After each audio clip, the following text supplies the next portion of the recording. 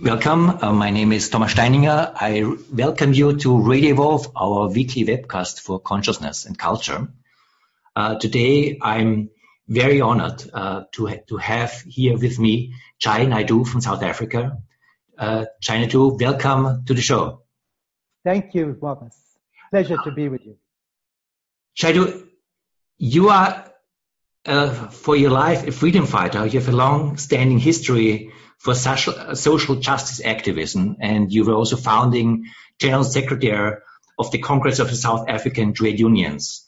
And you are also participating in the first African Integral Conference, which took place in the beginning of June this year. And we thought to take the opportunity to talk with you about an integral perspective of social activism in South Africa, and also to see how social activism in South Africa is not an isolated phenomenon. Basically, in the world that we're living in right now, what is happening in any part of the world is connected to any other part of the world. So if I would like to start and ask you, you were working for decades for social justice in South Africa. South Africa really achieved a tremendous achievement when you got rid of apartheid regime in a peaceful way. But since then, South Africa is also in difficult territory, difficult water. Would you say that the South African development is successful? Are you scared where it's going? Are you hopeful where it's going? How is South Africa today? Well, I think South Africa is a country like many in the world, in fact, nearly every country, that is experiencing many challenges of understanding truly what democracy means and how democracy can deliver also the material needs of people.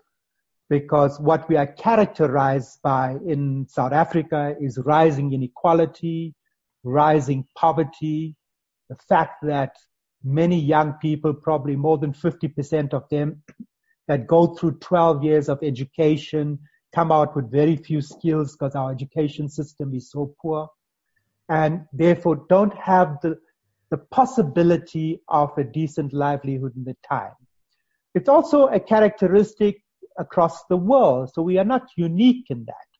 The rise in inequality in the world, the rise of right-wing populism that we are seeing, almost a type of neo-fascism that is coming to the fore, which is something that is deeply troubling because it comes in a context where there is tremendous transition taking place in the world. Transitions in terms of us facing an ecological emergency where scientists in the world are telling us literally if we do not change how we live on this world, we have literally a decade after which the climate change becomes exponential and the world becomes a hostile place for our children, grandchildren, and the generations that come after us.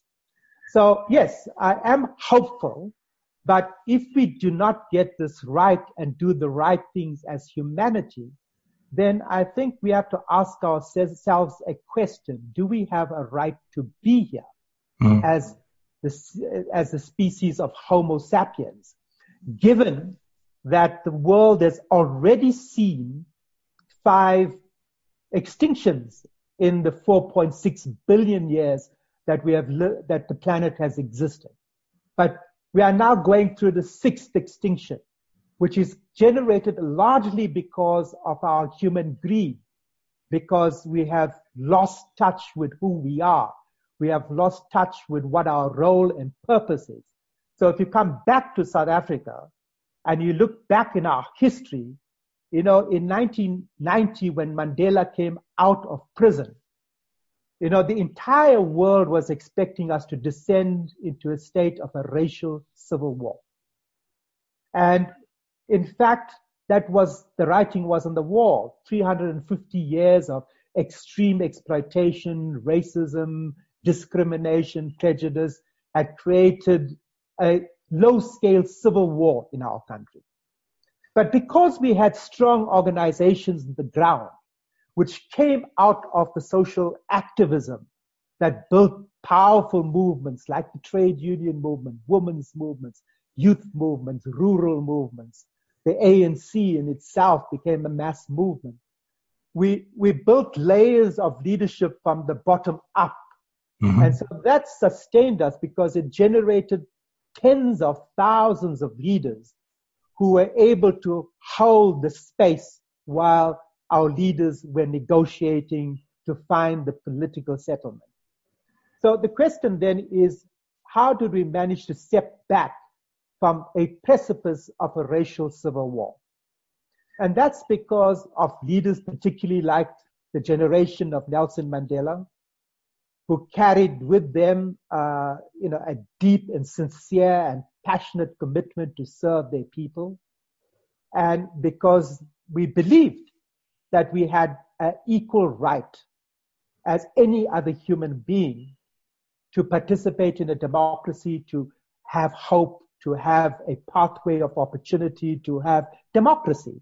So I think that in a sense, what allowed us to do that was our ability to, as protagonists on both sides of the table, to rise above our constituencies, mm-hmm. and to create a situation where we started to look for the common ground rather than what divided us. And remember that the National Party under de Klerk had started off a negotiation on the basis that white people would have a veto right in the democracy. And our demand was very simple on our side, led by Nelson Mandela. One person, one vote in a unitary, non-sexist, non-racial democracy. And eventually we were able to convince the negotiators on the other side that it did not make sense to give human beings different rights, because we had to identify what it meant to be human. And that's what created the political miracle. But the political miracle was the Constitution, which at the heart of which sat our commitment to tackle the legacy of apartheid around a social justice perspective and vision that we are all equal. And therefore, we had a commitment that everyone in our country would have the same equal rights. If I may ask you, because still what happened at that time in South Africa is an example for the whole world. And it is a miracle, as you're describing it. And you described how on both sides people were able to come together beyond their own constituency and look for the common good. Looking back several decades, what made this miracle possible? Do you think there are some particular ingredients that made this, because everyone was thinking this never will work, it will be a civil war. It did not become a civil war. Of course, someone like Nelson Mandela as a personality held a lot in this. But you, as someone who was closely involved in all of that, and now after quite some years, do you have a clear impression why this became possible? Just as a lecture for the world? Well, I think it's a basis of trust. Mm-hmm. And there was trust in our negotiations that took place. When Mandela left Victor Verster, the prison, after 27 years, what he said that if I did not leave this prison with the notion that I do not carry vengeance or revenge in my heart, then I would be truly free. But if I left intending to take revenge on those that had jailed me and caused such distress in my life, then I will still continue to remain a prisoner. So that was the character of the leadership that we had and that characterized all of us, that we participated in the freedom struggle because we believed in the concept of racial unity. We believed in non-racialism. We believed we are all equal, that we are all connected to each other. But what Mandela didn't promise to do, and that's what his mandate, was to create a safe container within which we would have to do the work that had to be done to address the legacy of apartheid. And if we look over the last 25 years, we have done some things right. We have done some things dramatically wrong. So there's the good, the bad, and the ugly. Mm-hmm. And so I think that the idea that Mandela was going to solve the land issue, he was going to solve hunger, he was going to economically restructure the country so that everyone had equal opportunity, was a myth. That was not his mandate. It rested on us who led after him to do the actual work to rebuild this country from the bottom up. Unfortunately, much of that work was not done, and particularly in the last decade before the new president, Cyril Ramaphosa, came into power, we had a decade in which, in fact, leadership ended up serving themselves rather than what Mandela characterized being a servant leader, where our role as leaders in government or business or civil society was an intention to make a better life for all our people. Mm-hmm. So I think that if you look at the degree of success we had strong organizations on the ground. There was a strong commitment to a negotiation with our partners around creating a new constitution. And we had the notion of leaders like a Mandela who integrated even the extreme right wing into the democratic process. So they participated in that first election in 1994.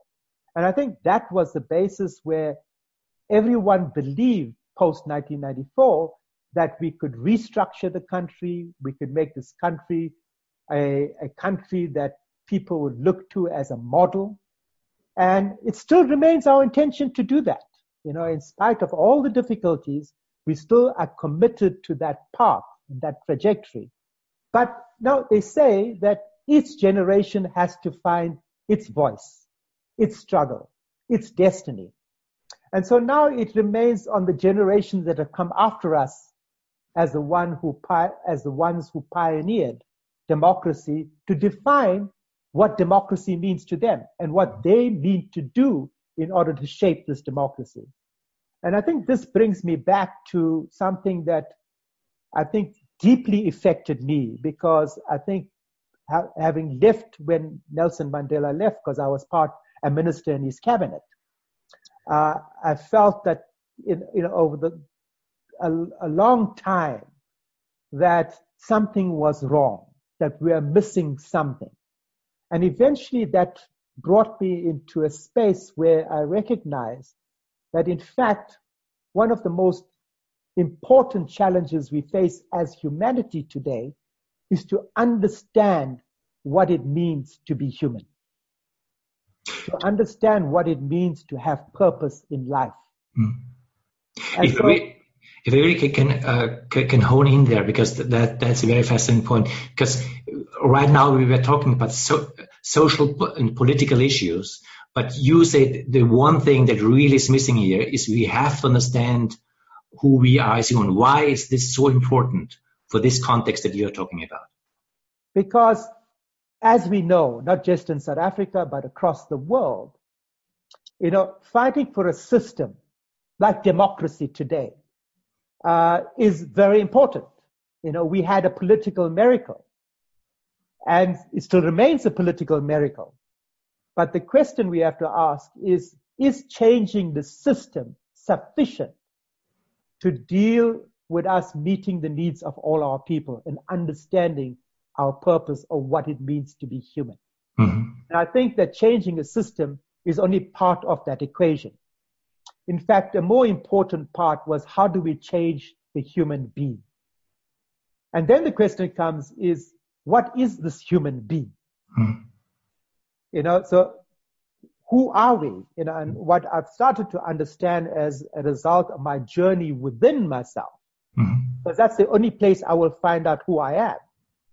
And this is something that Mandela understood. At one point in the time when I was the Minister of Reconstruction and Development in his office, we had a conversation, and he asked me about reconstruction and development, which was the cross-cutting program around meeting the needs of all our people. And so he said, what about the RDP of the soul, the reconstruction and development of the soul?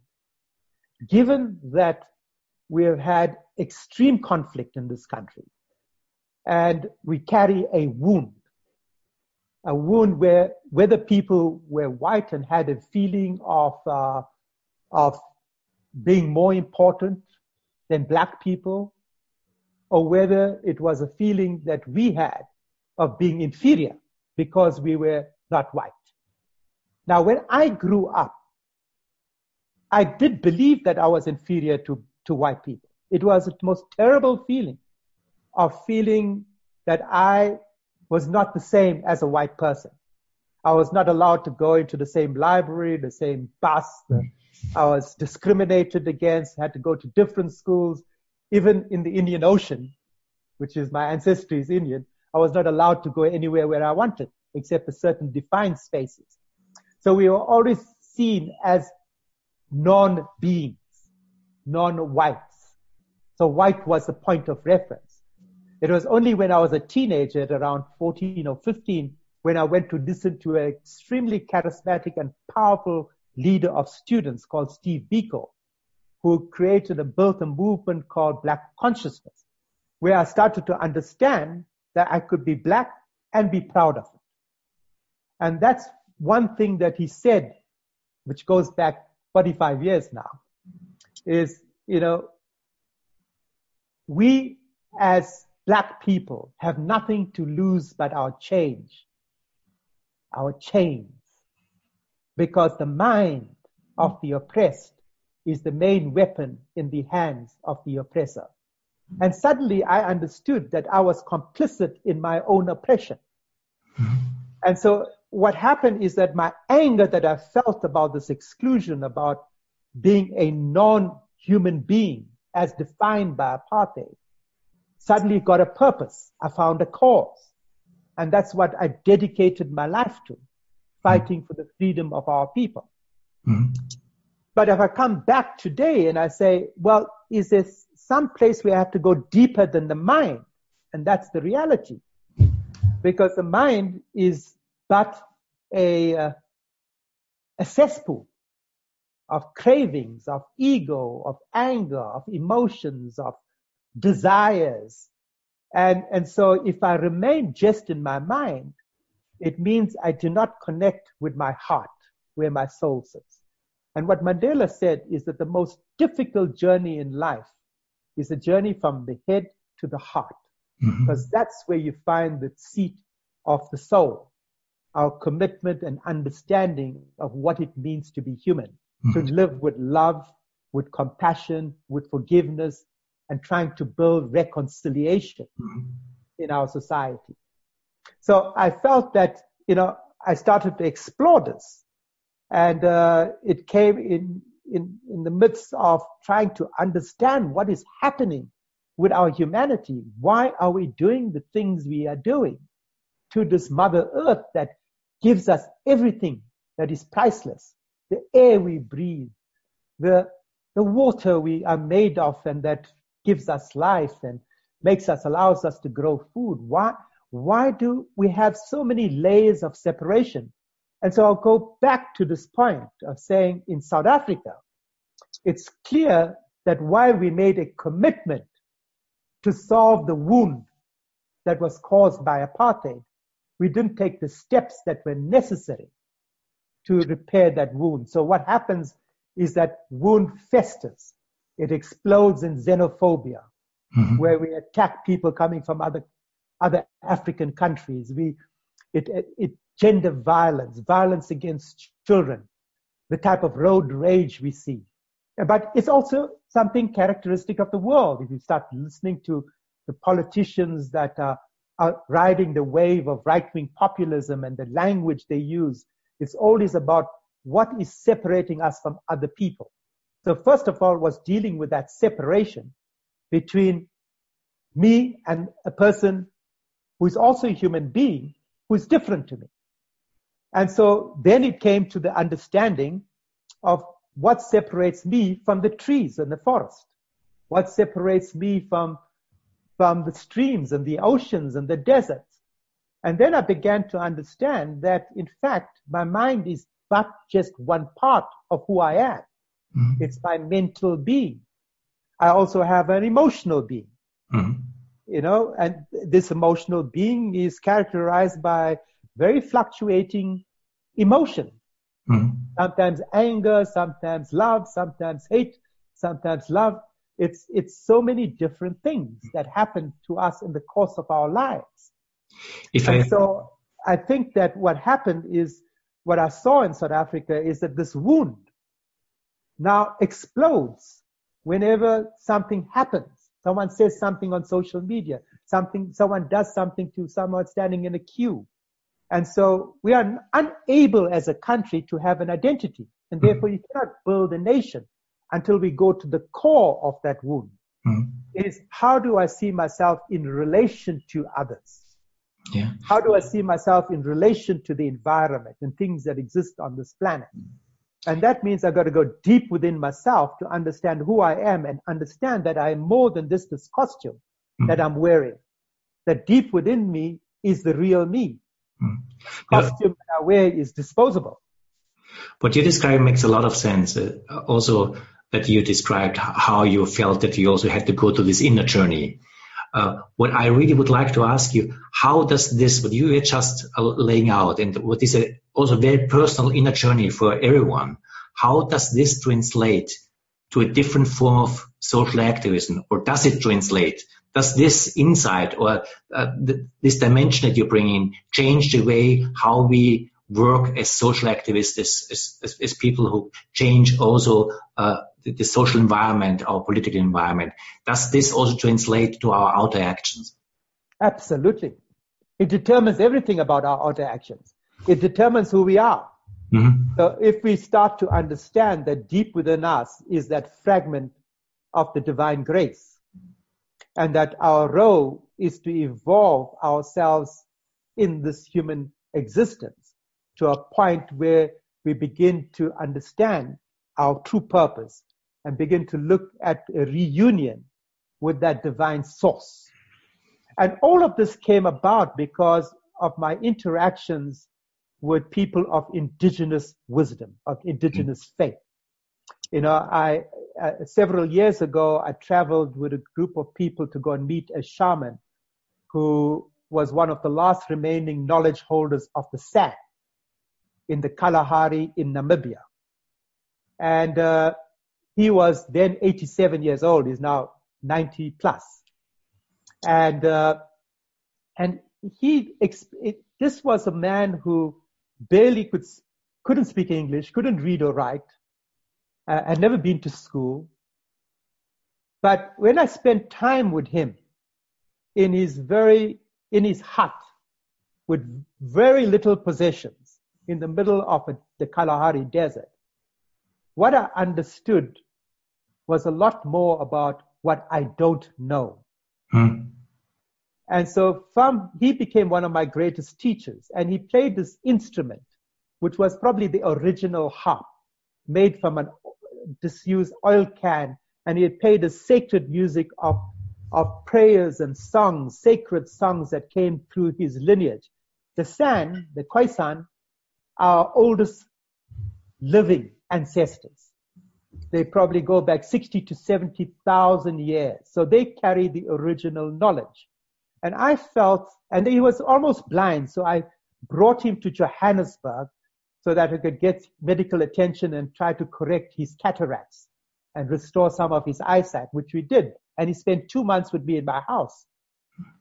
And even though we barely were able to communicate, just listening to him play his music and sing his sacred prayers had a tremendous influence in me starting to understand that there's something deeper to me than just my involvement in this outer world.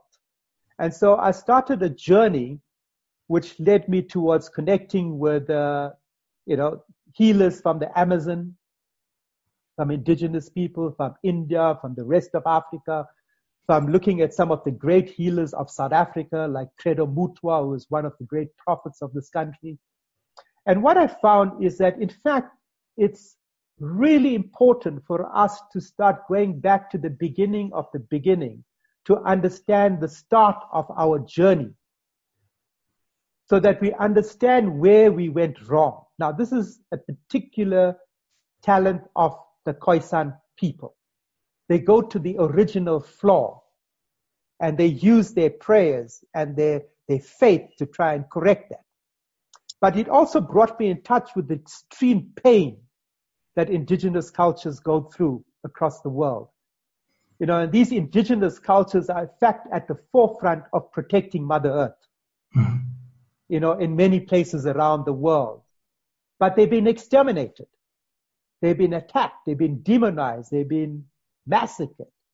And yet they hold the key to all the challenges we face today with the world that we have. And so I go back to the role in Africa. You know, Africa has lived under the shadow of colonialism, slavery, apartheid, extreme brutal exploitation. And I still think that part of the solution for us as Africans is to recognize where we come from, to know where we come from, so that we know where we are today and know where we want to go. And so I think that the resurgence of African spirituality is important, not just for Africans themselves to understand who we are, but it's important for the world, because it was Africa and people from Africa who were Africans that migrated to all parts of the world and became US nations. And so what I learned if I had to think about what I missed in my time as an activist that I know today, one is we had no notion of the environment, and we were socialists here, you know, and we believed that, you know, it was an egalitarian system. You know, it appealed to us, the idea of equal rights, equal pay, a society that is dedicated to supporting everyone who belonged to it. But if I look at it, whether you were socialist, capitalist, Democrat, or whatever you were, you still saw the environment, Mother Earth, as serving us. We were the head of the feeding chain. We were the predator, unlike the prey we were when we first came onto this earth as our species 200,000 years ago.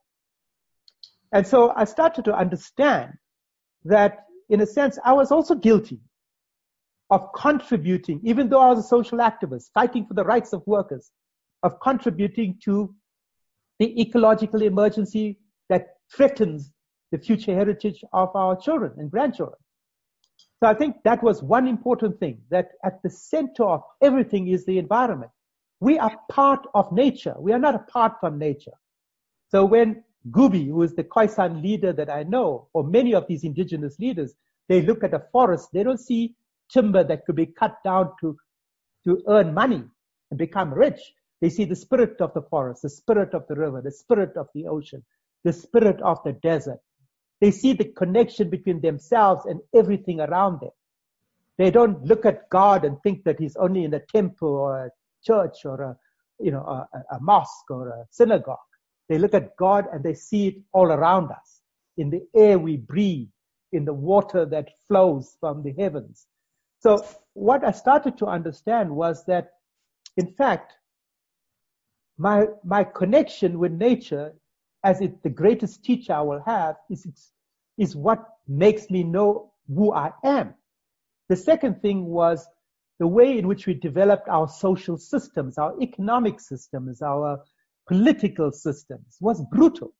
It was hierarchical and it was patriarchal. So we've come through an age of brutal patriarchy, which crushed the sacred feminine. And what I understand today, it has, gender equality has to go beyond just parity in pay. It has to recognize the role that women play in the society, the nurturing role, the protection role. So if you go back again to the Native Americans, they think, when a Native American community or tribe has to go to war, in certain of these tribes, they have a grandmother's council, which makes the final decision. And what the grandmothers take into consideration is, what would this mean in 7 generations from now? Now, how many of us today even the most educated and intellectual person. We don't think. We think about today. What can I get done for myself that benefits me and my children or my family or my community or my political party? We're not thinking 7 generations from now.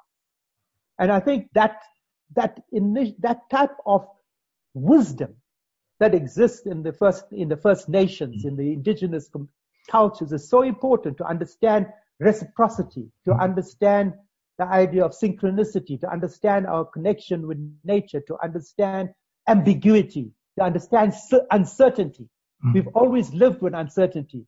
But the more we separate ourselves from who we actually are, the more difficult it gets to manage the world. And that's why we end up in a situation where millions of people are antidepressants. And in fact, it's just a symptom of the fact that we've become so alienated from who we are that we've lost touch with why we are here. If I may ask you, as a white European man, what you are describing, the importance of indigenous wisdom, and in particular also the role of Africa as being the cradle of humanity, that in the times that we are living also has the potential and maybe the necessity to change dramatically the relationships between the nations. I mean, colonialism, at least the formal colonialism, is over, but in some way it's not over at all. Europeans, in some way, we are also indigenous people but basically the European identity is very much with European enlightenment, rationality, democracy, capitalism. But what you're describing is something that people like your people in South Africa or people in Latin America or in other parts are much more connected than we Europeans are. How does this change the relationship between the cultures, or how do we have to change the relationship to the cultures to form from this a new form of global community that is needed to create a global future for all of us? Well, I think that the third element that I had missed in my time as a social activist was the connection with myself and my spirit. And that's what as I decode Mandela, spending 27 years in a prison cell, if you do not connect with who you are, you will go insane. And so what do we have with a person like Mandela? Is someone who was in touch with who he is. And he understood his spirit. And that's why he was able to radiate this powerful energy when he entered the room, because he carried the light in his heart. So within us, we dance with light and darkness. It's not one is good and one is bad. It's just what is there. They say that at the beginning, all matter was inconscient, had no consciousness. But out of that was darkness, was born light. And so there's this eternal dance between light and darkness that we've got to understand. And so part of my journey over the last few years was a very deep journey within to face my own shadow. And because I was an activist in a leadership position, a lot of my emotions, a lot of my anxieties, a lot of my demons, I buried. I described it like a Brazilian fruit stand that I used to see in Rio in 1980. All brightly colored bottles. And every time there was a deep emotion that troubled me, I bottled it. And so it came to a point where after starting this journey, the message was, you got to face your shadow. And then it began the dark night of the soul, basically, to go inside myself. And although it's been an extremely painful journey where I had to deconstruct who I was, I've begun to reconstruct who I want to be and what my role is being. And one of the deep wisdoms that comes out of indigenous wisdom is the notion of rites of passage. Now, even in Europe, certainly if you go back into the history of Europe, you will find indigenous wisdoms. You'll find indigenous cultures. A lot of that has been crushed and wiped out, like you say, by the Renaissance, by the way in which religion has played its role. And it's not just Christianity, but I think religion generally has become more of the ritual of religion rather than the essence of what the prophets talked about. And so I think that as we begin to understand that the journey within is to connect to your inner self, to connect to the higher self, to seek the union with the divine source, and to bring that knowledge and light back down into our world, and how we perform and work whether as a journalist or as an activist or as a person in government, business, or civil society. How should we be? What should be our role? What should be the value system that we hold as important, that sees the connection between myself and yourself? Because ultimately, even if you go into your DNA and my DNA, we are 99.9% identical. So there's very little that divides us, but we've created many layers of separation. And what we've got to understand is that that's part of the journey. Earth is a school. It's a laboratory. So it's a laboratory where the cosmic consciousness is able to experiment with finding a way in which having the spirit within a human body is able to evolve, because we have free choice, but we have duality. So we can choose to be selfish. We can choose to be unselfish, or we can choose to be selfless. We could choose love, or we can choose hate. That's part of our evolution. And as we evolve, then I do not see a difference between myself and the plants that exist outside here. I do not see this difference between me and you. I do not see the difference between myself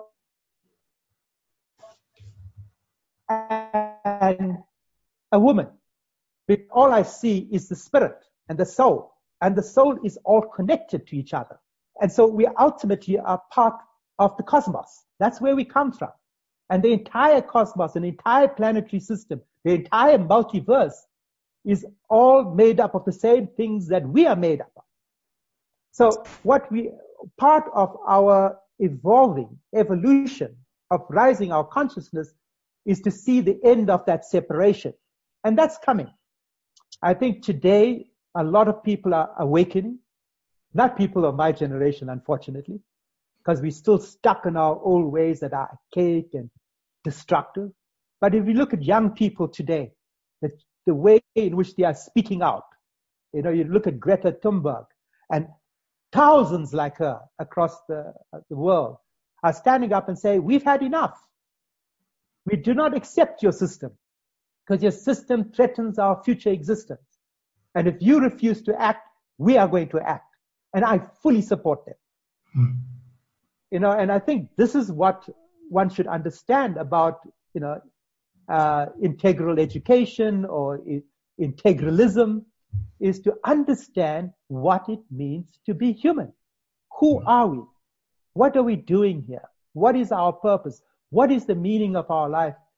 And if it's anything other than carrying compassion and love and forgiveness, then we have missed the plot. Jay, we are also unfortunately at the end of our time, but I thank you very much for the whole journey you led us through, from the development of the South African miracle, basically also what people of the generation of Mandela did, the difficulties, and how this is related also to the necessity to find indigenous wisdom, as you laid out. So just thank you very much for sharing this with you. Well, it's a great pleasure, Thomas, and look forward towards hearing the way in which people are engaging with what I said. I think a large part of my role now is supporting and giving aerial cover to young people so that they can assert themselves about what is the world they want. Also defending and advancing indigenous wisdom. And so we are looking to find a way in which people that understand true spirituality, the true meaning of what it means to be human, coming together to convene a set of conversations like this across the world. So I really look forward towards interacting with you or listeners that you are, to connecting with them, to finding the way in which we can bring humanity back to the path of truth, of absolute truth, of understanding why we are on Mother Earth, of understanding that we are part of this Mother Earth, and understanding that our custodianship of this Mother Earth is to preserve this priceless gifts that we've been given for the future generations that come after us. So thank you very much. Thank you very much.